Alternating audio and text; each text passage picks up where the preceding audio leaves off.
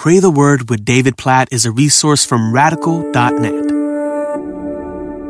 Genesis chapter 19, verse 14.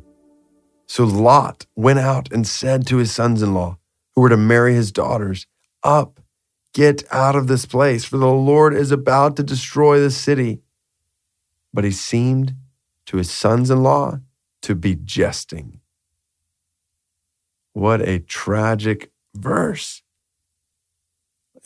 God's judgment is about to rain down on Sodom and Gomorrah. Lot knows it's coming. So Lot goes and pleads with his sons-in-law.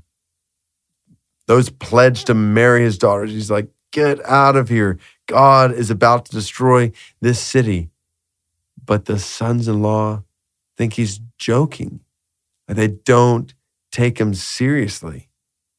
And as a result, they experience judgment along with that city. What a sad, somber picture of people who, when they hear warnings of coming judgment, ignore those warnings, pass those warnings off. Oh, we've got to be careful of this in our own lives. Like, we see warnings to run from sin all over Scripture, all over Scripture. We've got to make sure to heed those warnings. When we read the Word of God, we are being graciously warned by God for how to experience life and satisfaction and joy.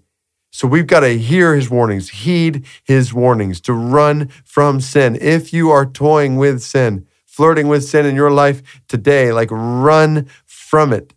Don't toy with it. Don't take the warnings of God lightly.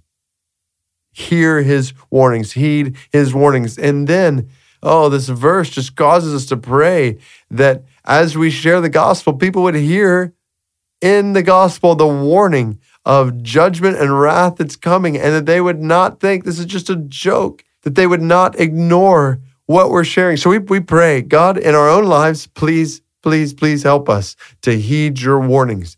Help us not to treat sin casually or lightly. I pray for this in my life. I pray for this in every single person who's listening to this right now. Oh God, you've given us clear warnings in Scripture, like, don't do this, don't do that, do this, and you will live. So God, help us to live according to your word. Help us to heed your warnings. Help us to realize how serious your word is, how good it is, how it leads to good for us. God, please help us to heed your warnings. And we pray that you would help us to give warnings that others heed. Lord, help us to share the gospel today with somebody who needs to hear it. And God, help them to hear it. God, I pray for somebody in my life today. I just think of all the people I'm praying for, that they would come to know Christ.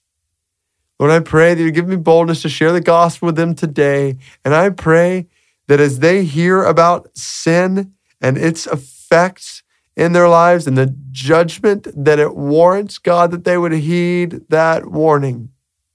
I pray for that for others who will hear the gospel, for people who are listening to this right now. God, help us to share the gospel boldly. Help us to sound the warning. And in the process, please, oh God, by your Spirit, we pray that you would bring people today to heed that warning, to trust in Jesus, to save them from their sins. God, please, may it be so today, we pray. In Jesus' name, amen.